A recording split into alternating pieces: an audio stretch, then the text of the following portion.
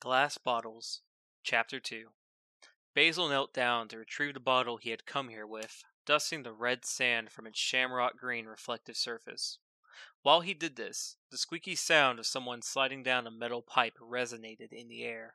Seasalt emerged at his side and placed a small hand on his brother's shoulder. "Hey Basil, great work. Sorry for taking so long to get down here, but two little rats felt like dropping a couple of your drones," Cece said, throwing a glare up top the roof at Mustard and Thyme, twin brothers with symmetrical coats of brown and black. "Sorry, Basil," hollered Mustard. "I'm not," followed Thyme. "It's alright.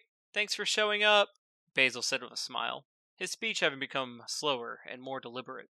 Seasalt and Basil might have been brothers, but the two looked nothing alike. For one, Basil hadn't inherited his father's hickory brown fur, shorter whiskers, or black-tipped tail like Seasalt had. Basil, they said, took more after their mother, having inherited her ink-black fur, longer, thinner whiskers, and a tail that dragged on the ground behind him, something Seasalt had a hard time not tripping over. They both approached the fern, the bottle in Basil's hand while the dust finished settling from the firefight. The last rays of sunlight for the day illuminated the highest bottles of the tree.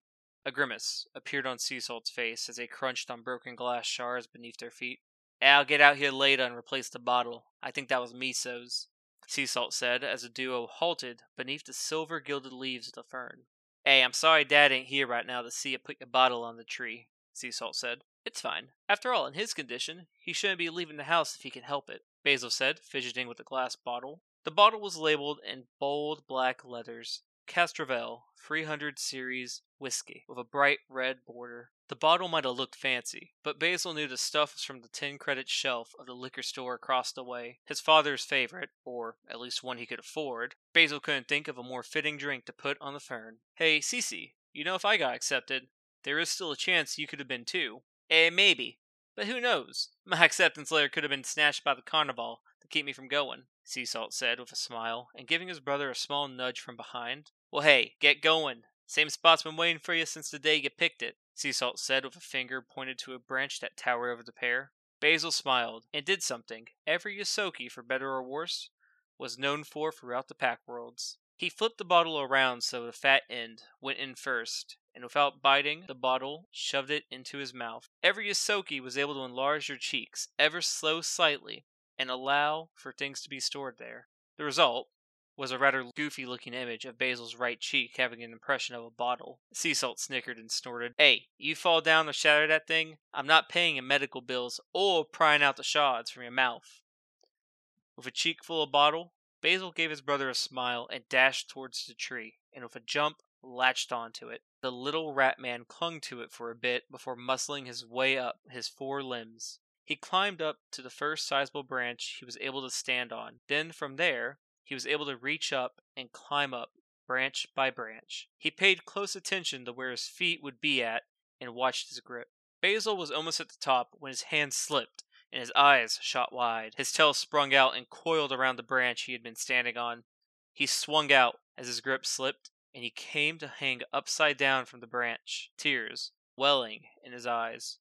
"Not gonna lie, little bro, that looked hella painful right now. Not that falling and eating glass would have been any better," Seasalt calls out with his arms crossed, watching his brother's acrobatic act. The black-furred Yosoki took a deep breath and clambered back to the top of the branch, his tail unraveling. His tail muscles and nerves were in searing pain from supporting the weight of Basil for even a few moments. He tried again, this time ensuring he had a proper grip before he lifted himself to the next branch. Finally, after 8 years, he had come to the spot he knew would be his. Cautiously, he walked out onto the branch and pushed through the violet leaves blocking his way. Wrapped around the branch, he found an old metallic chain clinging to a bushel of violet and silver leaves. The chain was flimsy and showed signs of rusting and withering from years of being left out in the elements. Basil had thrown this here when he was a child as a way to mark where he would put his own bottle one day. A smile spread across his face. Basil spit up his glass bottle. He wiped the fluid off of his clothes, and gently he tucked one of the silver leaves into it.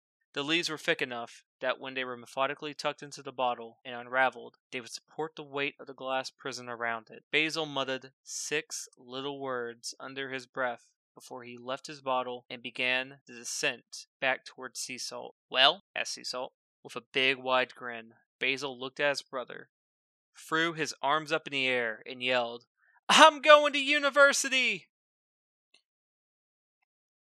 Hey guys, thank you for giving us a listen again. It means a lot if you made it this far in the video. My name is Alex, and I'm actually reading the Storytime podcast for the Burnt Tarrasque Inn, aka Compendium from Beyond. If you like what you see here, consider watching us on Twitch when we actually play our campaign. We play every Tuesday night between 8:30 to about 11:30 EST time.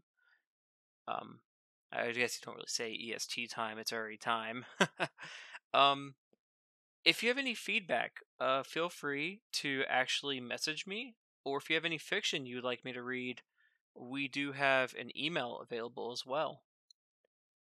And again, we appreciate your support. Tell your friends about this, and I look forward to having the next episode out for you guys soon.